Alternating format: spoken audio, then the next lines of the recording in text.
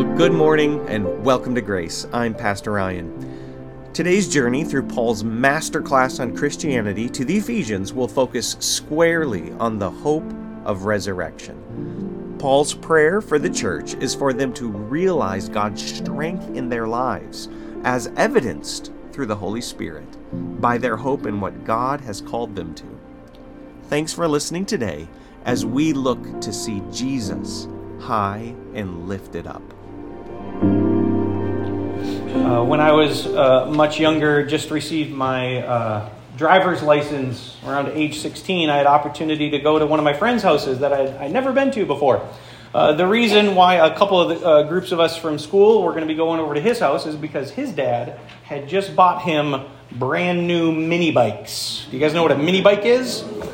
It's like a dirt bike, but slower. But that's all right. So the few of us all got in our vehicles and went on to follow my buddy down the road. This was through Spread Eagle. And at one point, he got onto a dirt road. And in all of our excitement to follow him, and what I imagine was his excitement to show us his new toys, he got a little far ahead. And if you've ever been on a dirt road going a little fast, you'll notice you put up quite a bit of dust. And it turned out that I lost track where he was. I mean, here I was, never been to his house before. I'm trying to follow best I can, and he's gone. Don't know where he is.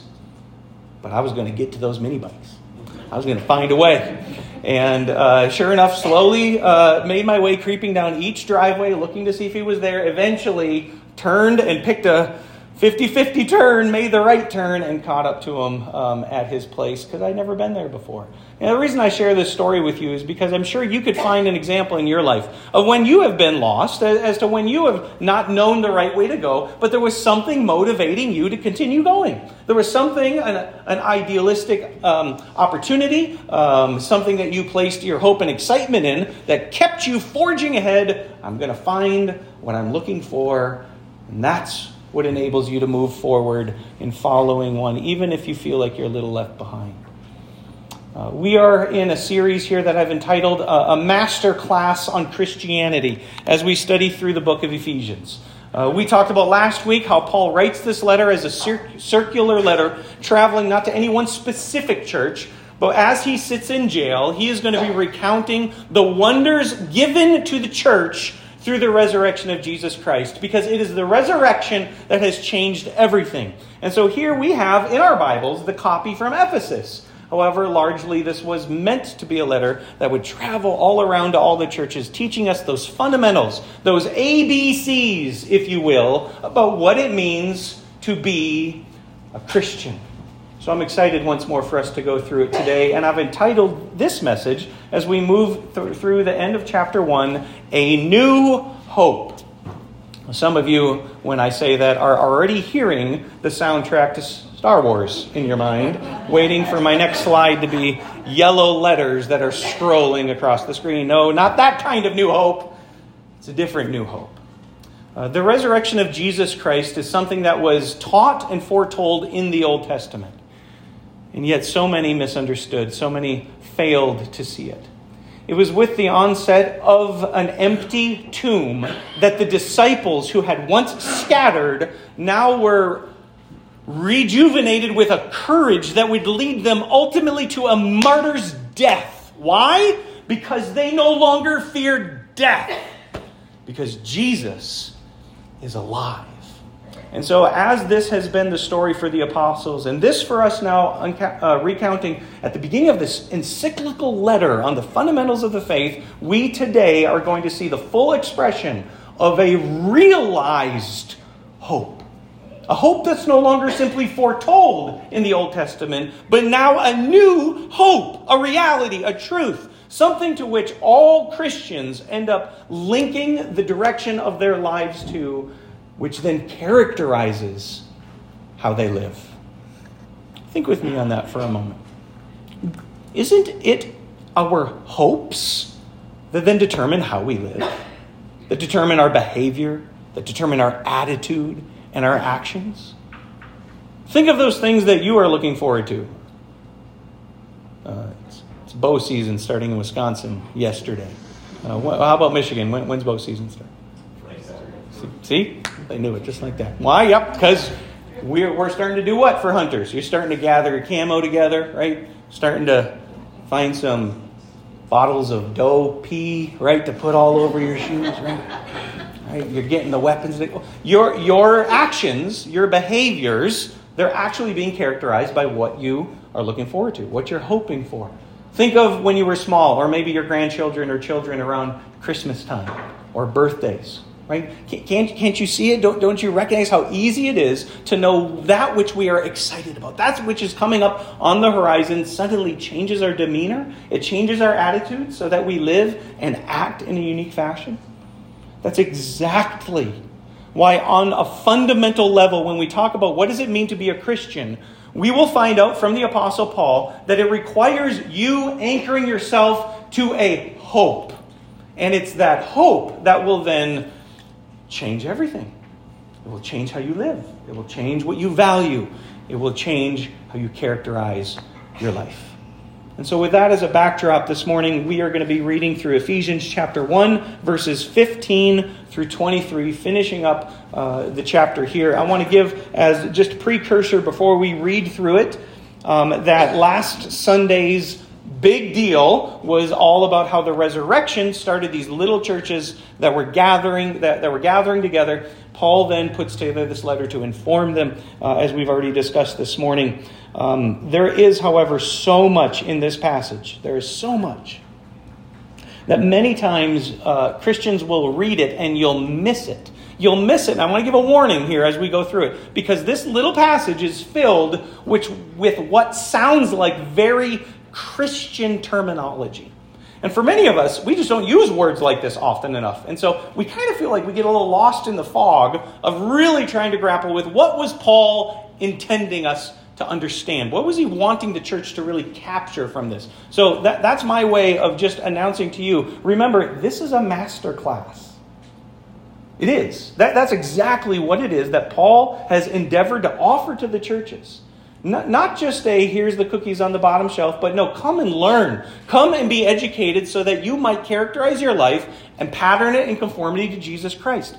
If you're looking for a little light, fluffy sermon this morning, Glenn, where's the pillow, right? They can, like, this is not for you. This is going to take a little bit of effort today.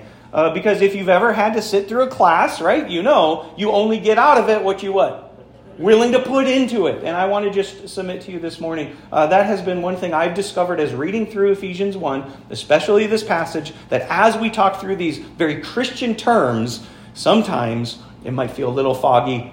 Don't turn your brain off, folks. Don't check out.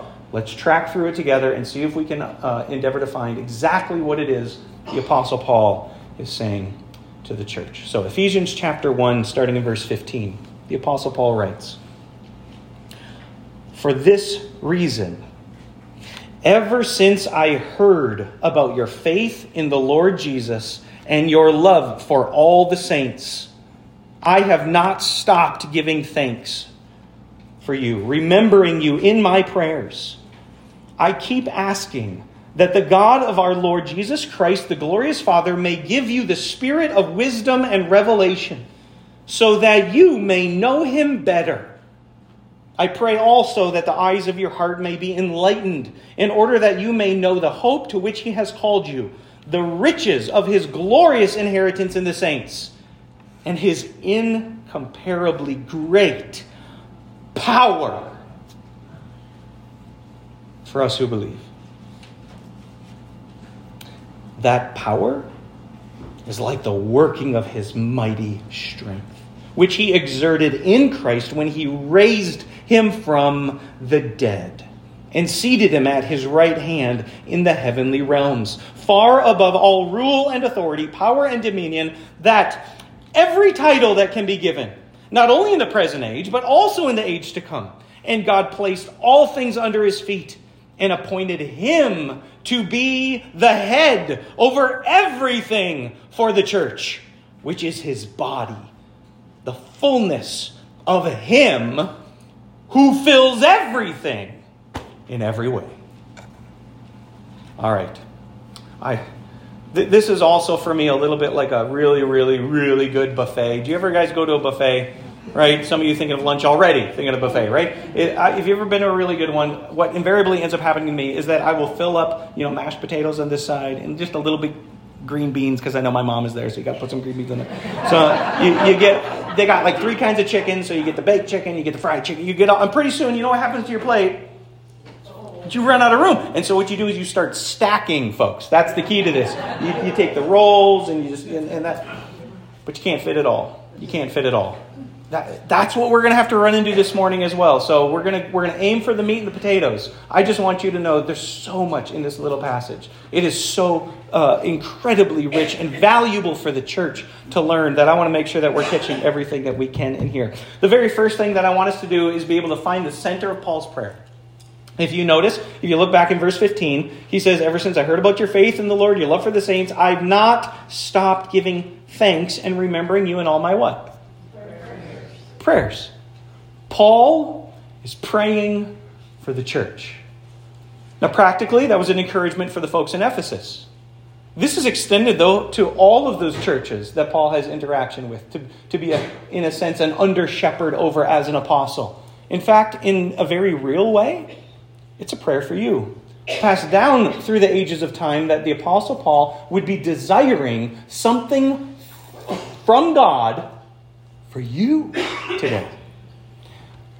I want you to see the center of it. And I have it here in your notes for you. Paul's prayer request is for the dimensionality of the resurrection. That is his prayer request. And there's 3 ways in which he's going to express this in the short passage that we read. He's going to talk about the dimensionality of the resurrection of Jesus, past, present, and future. It's actually slightly reversed in what we have in the text. It's past, future, and present. That's the order that it's given to us. In fact, I want to highlight it immediately here for you. If you look back with me into verse 18, you'll see the beginning of it. He says, I pray also that the eyes of your heart may be enlightened. I actually need to just take a look at my notes for a minute. Let's cover this. Let's cover this right now. If your NIV, if you have that in front of you, is reading similarly to mine, I believe there's a slight translation option here that's better for what Paul intended. My text says he prays also that the eyes of your heart may be enlightened. The verb that's being used there is a passive participle, and I think it's attached to the wrong noun. I actually think that the better translation that the Apostle Paul intended would read, having your eyes, the eyes of your heart enlightened. There's part of a reason I believe that is the appropriate translation, that it's a perfect participle, means that this is not something that we're wishing to have happen. This is actually something that has happened. You guys still with me this morning? I'm taking a little pause here as we're moving forward, just because I want to clear this up, because it's dealing with these 3 issues. If you are a Christian, if you have placed your faith in Jesus Christ, the eyes of your heart now see. Remember we sang that this morning? Open the eyes of my heart. If you're a Christian, that has happened for you. But part of the reason that I think this is exactly the way in which Paul intends us to understand a perfect participle is because as he begins this prayer in chapter 1, don't let me lose you here. He begins it in chapter 1. He's going to trace the single thought of a prayer for the dimensionality of the resurrection of Jesus Christ all the way through chapter 3. You have what begins right here, bookended all the way back in chapter 3. And I want us to look at that for just a moment. So hold your spot in chapter 1. Turn the page over to chapter 3. And you'll notice in verse 14, you have the end of his prayer. Now, we've got a lot to say about the middle of the sandwich. All right, we got a lot to say of what's going on in chapter 2 and the beginning of chapter 3. We're gonna get through all that as we work through these weeks together. But look with me just real briefly in chapter 3, verse 14. Watch how what Paul prays here is the exact same thing that he prayed in chapter 1, with just a slight little addition to which we'll pick up when we study the inside of the sandwich in a few weeks. Verse 14, for this reason I kneel before the Father, from whom his whole family in heaven and earth derives its name. By the way, that's a clue as to the new piece there. He's going to be talking about the family as we move forward. Let's pick it up in 16. I pray that out of his glorious riches he may strengthen you with power through his Spirit in your inner being, so that Christ may dwell in your hearts through faith. And I pray that you, and these next two words in your Bible are perfect participles. You being rooted and established in love. How could that be? How are we rooted and established in love? Why? Well, because I'm in Christ. The love of God has already been given to me such that I don't no longer trust in myself. I've placed all of my trust in Jesus. Do you know what that does for me? Perfect tense means something that happened in the past that has consequences forever. That's what a perfect tense is. And so here, I and you as Christians, the folks in Ephesus as Christians, by virtue of their faith, the Apostle Paul can write to them, these are perfect verbs in the sense that it's happened in the past. It has a continuing influence right now in your life. You, because of your faith in Jesus Christ, are rooted. You are firmly established in God's love. Verse 18, now comes the subjunctive of the prayer. May have power together with all the saints. There's another clue for what he talks about in the middle. To grasp how wide and long, how deep is the love of Christ, and to know this love that surpasses knowledge, that you may be filled to the measure of the fullness of God. Now to him who is able to do immeasurably more than we can all ask or imagine, according to his power that is at work within us, to him be glory in the church and in Christ Jesus throughout all generations, forever and ever. As I looked and studied these two passages, I compared them with one another. And rather than give this to you in your notes, I just wanted to show you as a slide how you can connect almost every nuance from his prayer in chapter 1 to something that gets repeated in chapter 3. That was a really long introduction for us to look at the past, future, and present dimensionality of the resurrection. So go back with me into chapter 1. Kind of feels like a class right now to some of you, doesn't it? You guys are doing great. Hold on with me here, okay? Back in chapter 1, he says, if we get that perfect participle correct, because your eyes have been, the eyes of your heart have been enlightened, in order that you may, here's the first one, know the hope to which he has called you.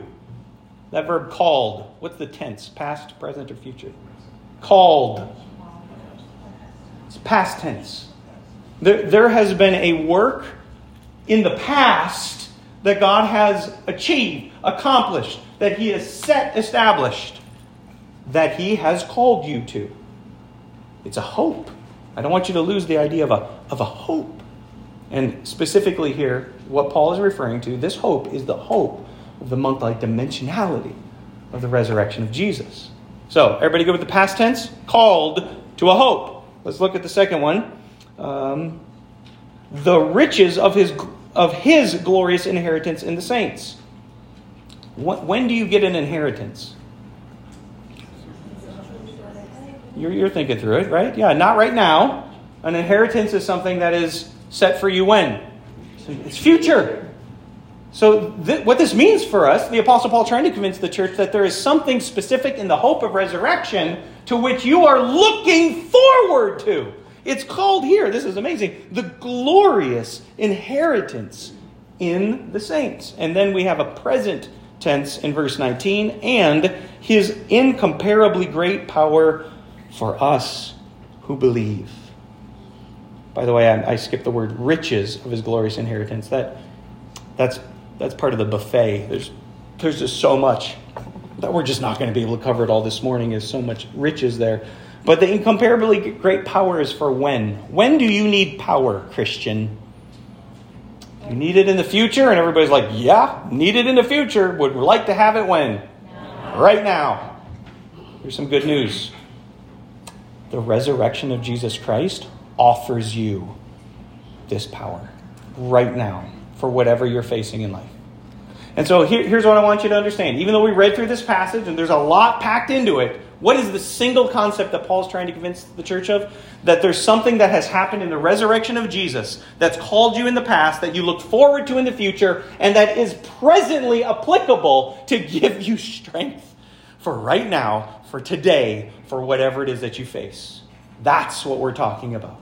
And so this becomes for the church a new hope as they look forward. So a couple observations as we are working through this. Number one, the hope of resurrection is the central hope of Christianity. I want to make sure you realize that as we read through this, Paul did not pray for them to get a job promotion. He didn't pray for them to shoot the 30-point buck. He didn't pray for them to have their car fixed.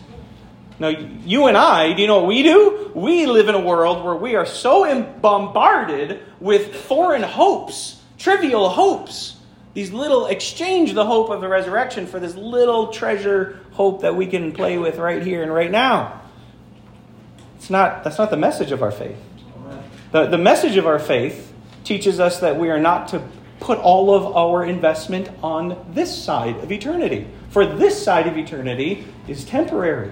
You're a citizen of heaven. That's what the Bible says. Not a citizen of right here. So we got to be very careful with this. As I see that this is the center of the Christian hope, resurrection, I decided to flip through the pages of the New Testament and look at all the passages that talk about resurrection and the return of Jesus. And I thought I'll just list up here a few. Now, I ran out of time to cover all of them. This is not exhaustive. These just the ones that jumped out to me. That the resurrection, this isn't the resurrection of Jesus, by the way. We're talking here of the resurrection promised to you. The resurrection to which will happen on the day of Jesus' return when the dead are raised. What does that include? Well, it includes an immortal body. A body that no longer suffers under the perishability of this world and dimension. It includes a city where God lives. You'll get to dwell with him. It includes the recreation of the whole earth. It includes a victory of righteousness.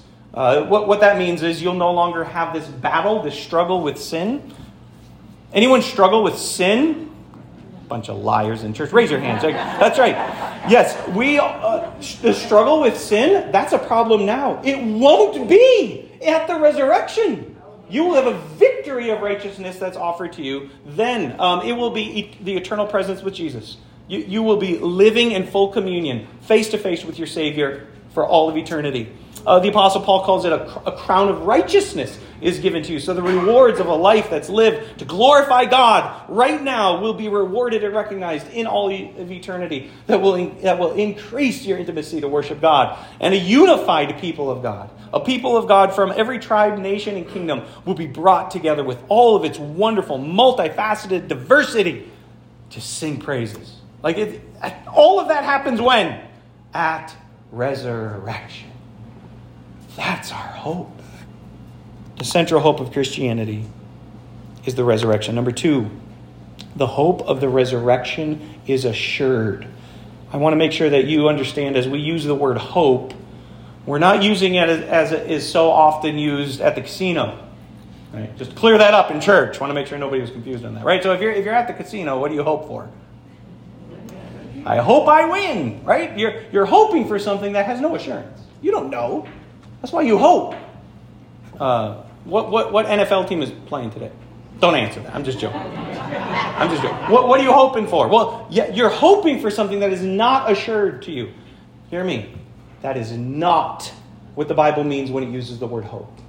The hope that you are offered to in the Scriptures is an assured hope. It's a promised, it's a guaranteed hope. And if you look with me back in the text, you'll see that as these 3 dimensions are mentioned in verses 18 and 19, look with me here in the middle of 19, the Apostle Paul says that power is like the working of his mighty strength, which he exerted. It's a Greek word, energizo. It's where we get the English word energy from. That he exerted in Christ when he what? Raised him from the dead. The resurrection of Jesus is a historical fact. It is what has changed the entire world. The reason that you live with all of the little accoutrements of Western civilization have largely become because of this transformation of the earth because of the resurrection. What year is it today? 2000?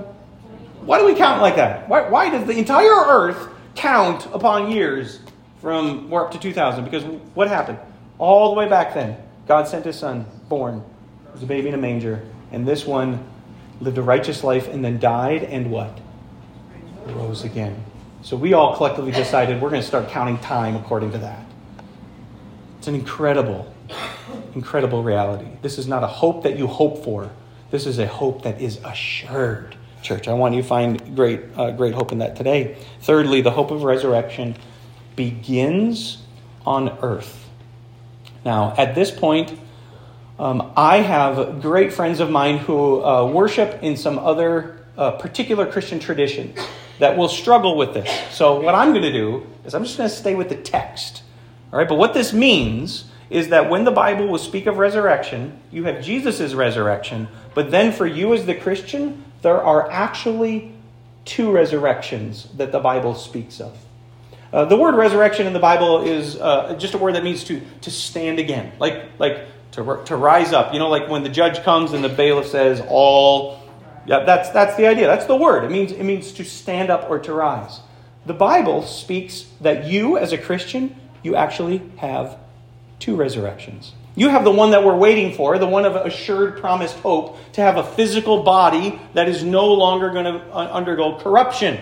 Right? All those who have died in Christ, their bodies right now are in the grave. Their spirits are with the Lord, and they are awaiting the resurrection of their physical bodies.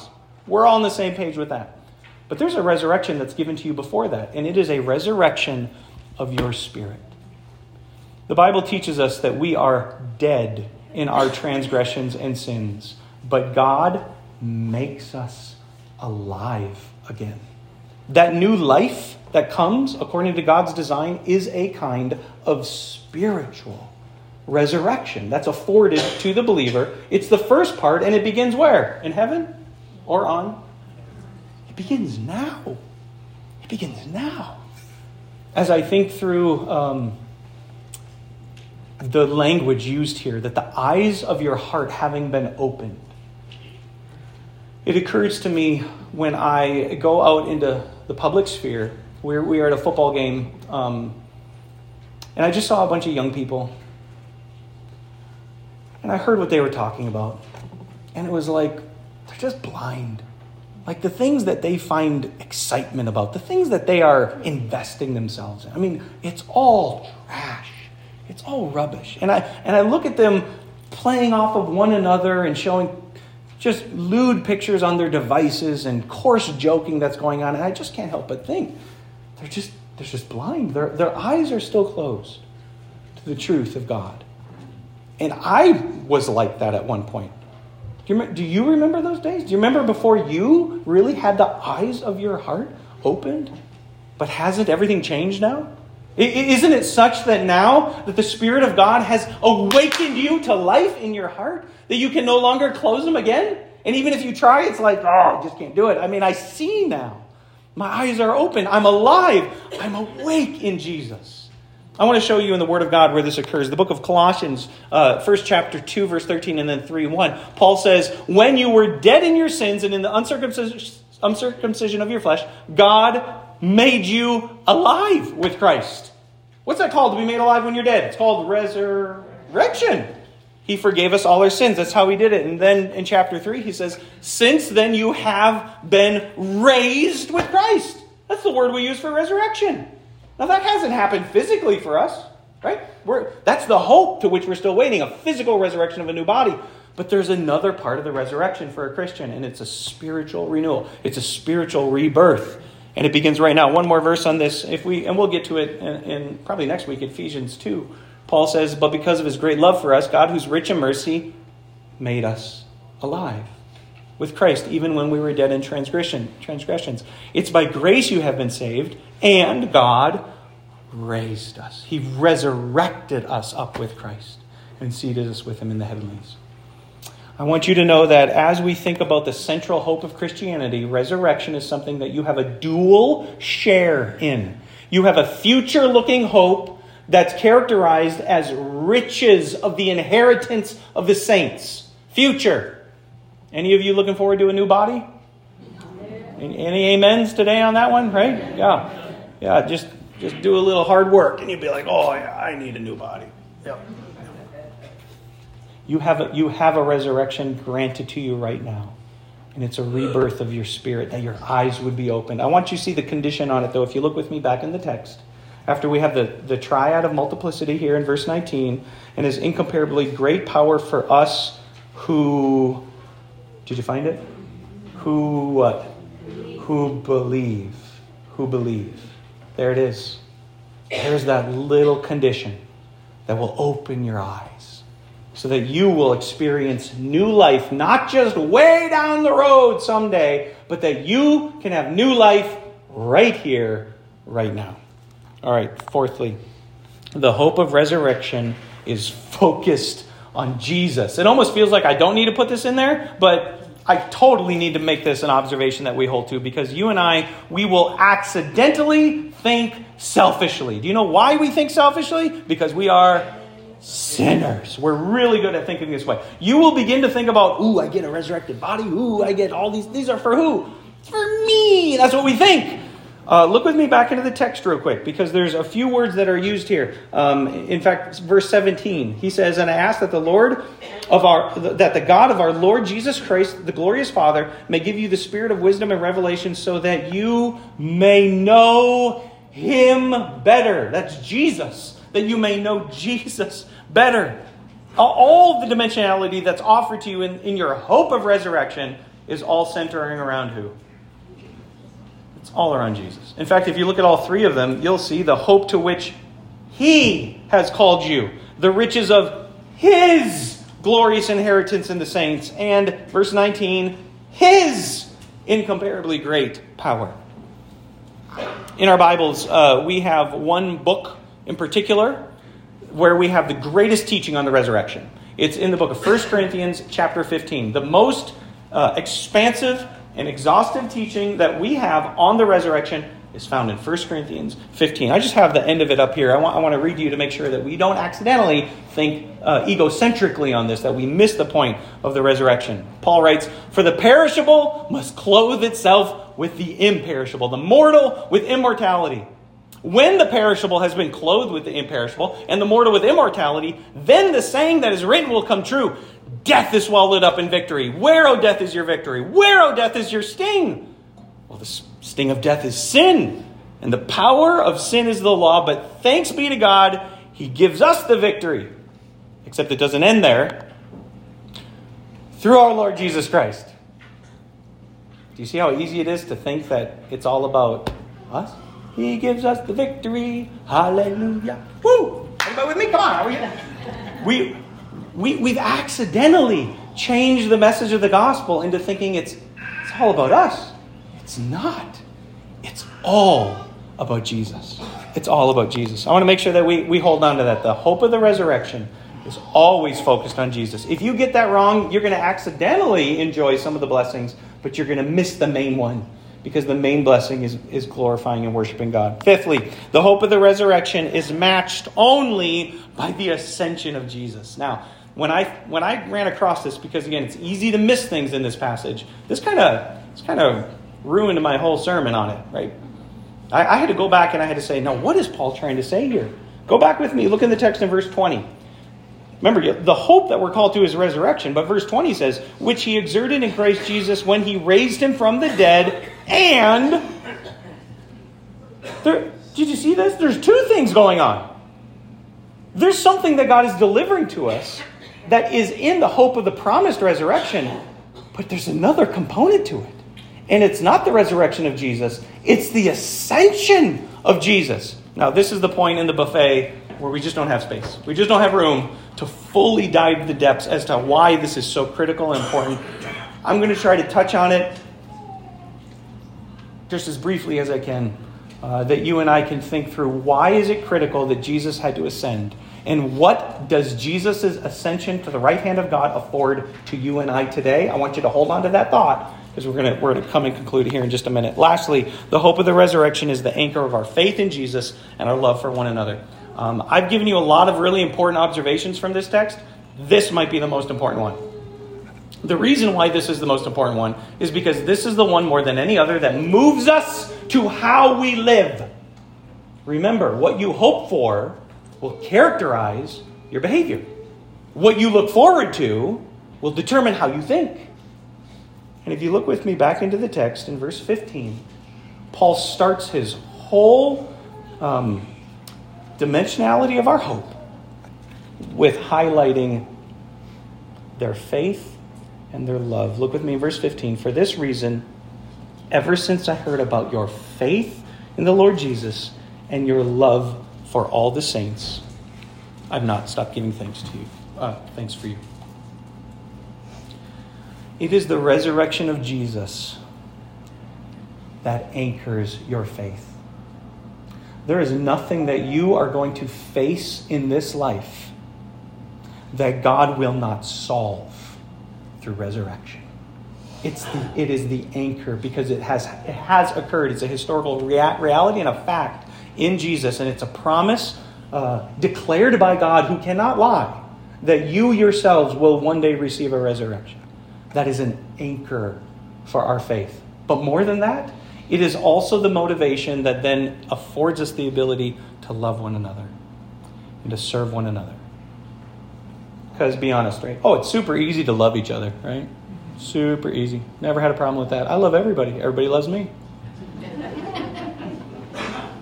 Right? Think of those moments of people in your life who you're just like, if I give you a sandwich, I'll give you a... Right? There's people in your life who you are going to be tempted to gossip about, demonize in your mind, try to look to why I'm actually better than they are. There are going to be folks who come across, not just outside the church, but in the church, to which the devil will want to use the spurned nature of your sin depravity to divide us. And Jesus says, love your enemies. Pray for those who persecute you. Jesus comes and not only tells us and teaches us and models for us, he gives us the ability. He gives us the power to do this. All right, are you guys still tracking with me on this? These I think are really critical observations from this text, but they move us to what I believe is a single conclusion. Here it is. By Jesus' resurrection and ascension, God has strengthened us with power for our present transformation through a hope of a future transformation. It's kind of a long sentence, but I think what it is exactly what we're seeing in this text. There's two things that God did for us. Death is going to be a bummer for everybody, right? There's no way around it, right? Death is real. God fixed it. God solved it. God solved death in the resurrection through Jesus. That's now afforded to you. The second big bummer that you have is that you're called to love your enemies. That's a tough ask. In fact, it's impossible. You can't do it. You can't do it, but who can? God can. And so what God does is he sends his Holy Spirit to empower you. It is the Spirit of God that has now garnered for us a supernatural ability. You guys have superpowers. You do. They're supernatural. They don't come naturally. They come from God. And it's not the power to fly or like laser eyes, right? The power that you have is to love those who hate you and to forgive people who have sinned against you. That is a phenomenal ability. It is a power that is only afforded to you. Hear me now, because I'm picking up the pieces we sent down on the buffet table before. Right, we're going back for seconds now. You with me? He's afforded you this ability by the ascension of Jesus. Jesus tells his disciples, it's good that I go away, for if I go, I will send you the Paraclete, the Comforter, the Counselor. He'll send you the Holy Spirit. The Holy Spirit is this helper to come and convict your heart of sin, and then to guide you and to teach you into all truth. You will be given this ability as Jesus ascends. And here's just a metaphor that I want to give to you. It's, by the way, this is a heretical metaphor, so be careful with this one. I still think it works for what I'm trying to say, though. It's like Jesus, in ascending from earth back to heaven, is like a radio tower. Right? If you were with somebody and you were just, like if Phil and I were just talking, like I could give Phil instruction, but he's only going to hear instruction from me if we're together. Well, that was like Jesus on earth. By Jesus' ascension, it's almost like I give Phil a radio and I go over to the transmitter station and now I can speak to Phil where? Anywhere. Not only can I speak to Phil, but I can speak to anybody who has a what? Who has a radio to tune in. Now, the reason why I want you to be careful with that is, and this is just as an aside on that metaphor, is that the Holy Spirit is not a force like a radio wave. The Holy Spirit is a person who you can offend. He's a third person of the Trinity. The only reason why it's sometimes harder for us to think of the Holy Spirit as a person is because he doesn't have a name like Bill. Right? We talk to Jesus as a person. Jesus, right? That's easy. But we refer to the Holy Spirit as the Holy Spirit. And so it's just a little harder for us sometimes to think of him as a person. I want you to know that's absolutely what he is. But the way in which God has delivered for us this power is because of Jesus' ascension. Don't miss what Paul gives the church here. There's two things that were done. The resurrection of Jesus, the ascension of Jesus. They give you power for present transformation. There's no excuse for the Christian to be like, this is the way we've always done it. I'm not willing to change. No, that's not the faith you've been given. You're trying to tell me the power of God is not strong enough to change you? This is the power that God gave in the raising of Jesus from the dead and ascending him. That's the same power afforded to you for a present transformation as you place your hope in the future transformation. Are you tracking with me on this? Everybody's kind of with me? All right, so what do we do with this today? How can we live this out as we go from this place? Number one is this. First of all, I want you to know that God's desire for you is to be strengthened in your Christian walk by following Jesus.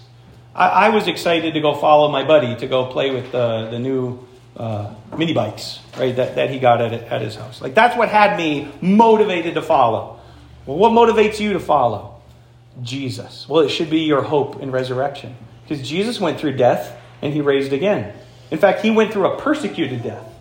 Well, what about you? Could you die for your faith? Jesus did. Hear me. You'll have no problem with that if you're following who? If you're following Jesus, you'll have no problem with that. The trouble is, in this world, it's like a dusty road. That's the problem. You're going to have to keep up at times. In fact, there's times where because of this life, you're going to be like, shoot, where did Jesus go? Number one, I'd say, come back to church. Start here. You pick up the trail again, right here. Or maybe go and find his word and take some time out from whatever you're doing and open his word. But wherever you begin to try to get back on that road, here's where it starts. It starts by having your eyes opened. And so you must believe. That's it. There's no following. By the way, there's no following anybody like this, right? Okay, Marco. Come on, Marco. You get the idea. Like this, it won't work. If you're blind because the eyes of your heart are still invested in the temporary junk of this world, where we are not to place our hope, you will be blinded. And so here in the text, I want to show you again, verse 19, this power is available for us who believe. By believe, we don't mean believe like the demons. Clearly, they're smarter than a lot of people even. They know there's a God, and they tremble because they know the power of this God. These arrogant humans, they don't even care. They think they're God. And so we're not talking about an intellectual assent that you just know there's a God. Of course there's a God. When we say believe, we mean transfer the trust of your life, the authority of your life by saying, I'm not in charge. The man who hung on that cross and raised from the dead and is ascended, he is in charge of my life. I call that person my Lord. He's the King. What was the quiz time from last Sunday? Do you remember the main idea? What was it that we're told? We have a new what? That's it. We have a new head. This new head is who? The person of Jesus Christ. Right? He is my head, which means I follow him. I feel like I'm being preachy. You know, it's like when a preacher just starts repeating himself. I feel like I'm doing that a little bit right now. That's what it means to believe. So if you here today are like, I'm there, I believe. We'll move on to 2. But if that's new for you, if maybe this is a moment in your life where you're like, I've been on the fence and I like to go to church, but I'm really not ready to transfer my whole life and trust and authority over to him. Let me just say, I want to pray for you today. The Apostle Paul is praying for you that you would come to know the hope to which he has called you, the riches of an inheritance for all the sons and daughters that truly come through Jesus, and for right now, transformative power. That's available for you if you believe. All right, for those of us who do, here it is. You need to tune in. You need to get the radio of your spirit, the radio of your heart. Like your eyes are open, but you need to tune that radio. Remember those old radios, the kind that had dials? I'm preaching to the choir here. We don't... Remember you're turning in the dial, right? Sometimes you get it just right. Your life needs to do that with the Holy Spirit, because the Holy Spirit is that broadcast of the will of God that's coming from heaven to whoever will listen, to whoever tune their heart, in order that you will be led by the Spirit, because that's how you follow. That's how you follow. Now, do you know what would have been really helpful for me as I was trying to follow my buddy down the dirt road to his house? If I had a GPS. That would have been really helpful. That would have given me the directions right there, right where I was. Listen, that's what God's done for you. God has given you the instructions. God has given you the map, the directions through the Holy Spirit, that you and I would learn to tune in. And I just want to go through very quickly some diagnostic questions for you to know. How am I doing that? Like, how really am I doing by tuning into the Spirit or not? The first question I want to ask you is this. Are my hopes focused on earth or on heaven? When I think of what am I hoping for that's changing my life and how I speak and talk and act and treat my neighbor, is that an earthly hope or is it a heavenly hope? This from Psalm 73. Whom have I in heaven but you? And earth has nothing I desire besides you. I love that psalm. Jesus puts it this way. Don't store up for yourselves treasures on earth where moth and vermin destroy and where thieves break in and steal. But store up for yourself treasure in heaven where moth and vermin don't destroy, where thieves don't break in and steal. And so this is my first question. Just think through the things that you get excited about. Those hopes. Are they anchored in earth? Or are they anchored, like we have seen this morning, in the heavenlies where Jesus is ruling and reigning? Second question, is my mind being transformed by love in what I love and how I love? There's a lot of love going on in that question. Let me just make sure that you understand, even from Glenn's message this morning with the kids, that the only reason that you have a relationship with God is because of the love of God. In fact, don't let me lose you here. Hold your spot here. Go to chapter 3 one more time. Because remember, this is the same prayer. Paul just expands it a little bit further in chapter 3. Look what he says in verse 18. That you may have power together with all the saints to grasp how wide and long and high and deep is the what? Is the love of Christ. And that you may know this love that surpasses knowledge. Just let's think about that for a minute. To know something that's unknowable. What? Like you're going to know something that nobody can know? Here's how you do that. You have to change your mind. You have to change how you think. That's the idea. You don't know this because you think earthly. But if you learn to transform your mind according to God's love, you can know it. Which is why I have this listed up here. Is my mind being transformed by love? Your whole life will be changed. It really will. Your whole life will be changed as you come to understand the love of God. And what it will do is it will have a dual purpose. You will then change what you love, and it will change how you love others. This verse from 2 Corinthians. Paul says, so from now on we regard no one from a worldly point of view, though we once regarded Christ this way. Have you ever judged your neighbor? Have you ever judged your brother or sister? Right? Does God judge you? Or has he forgiven you?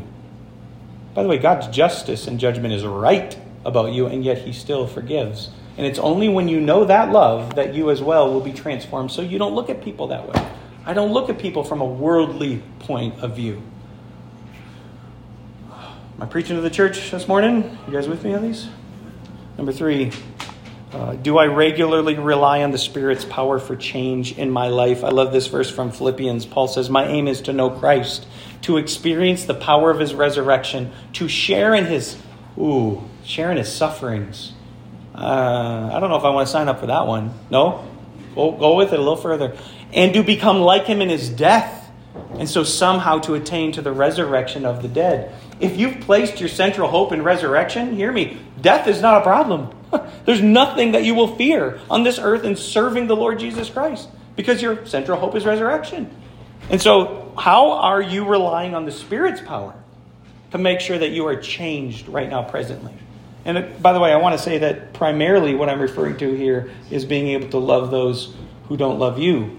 And many times what that will look like is that you will be willing to suffer. To be willing to suffer means you have to have a power source that enables you to do it. Thank goodness Jesus ascended, that the Spirit of God allows us to do that. Lastly is this: do my actions show that I'm seeking to know Jesus more?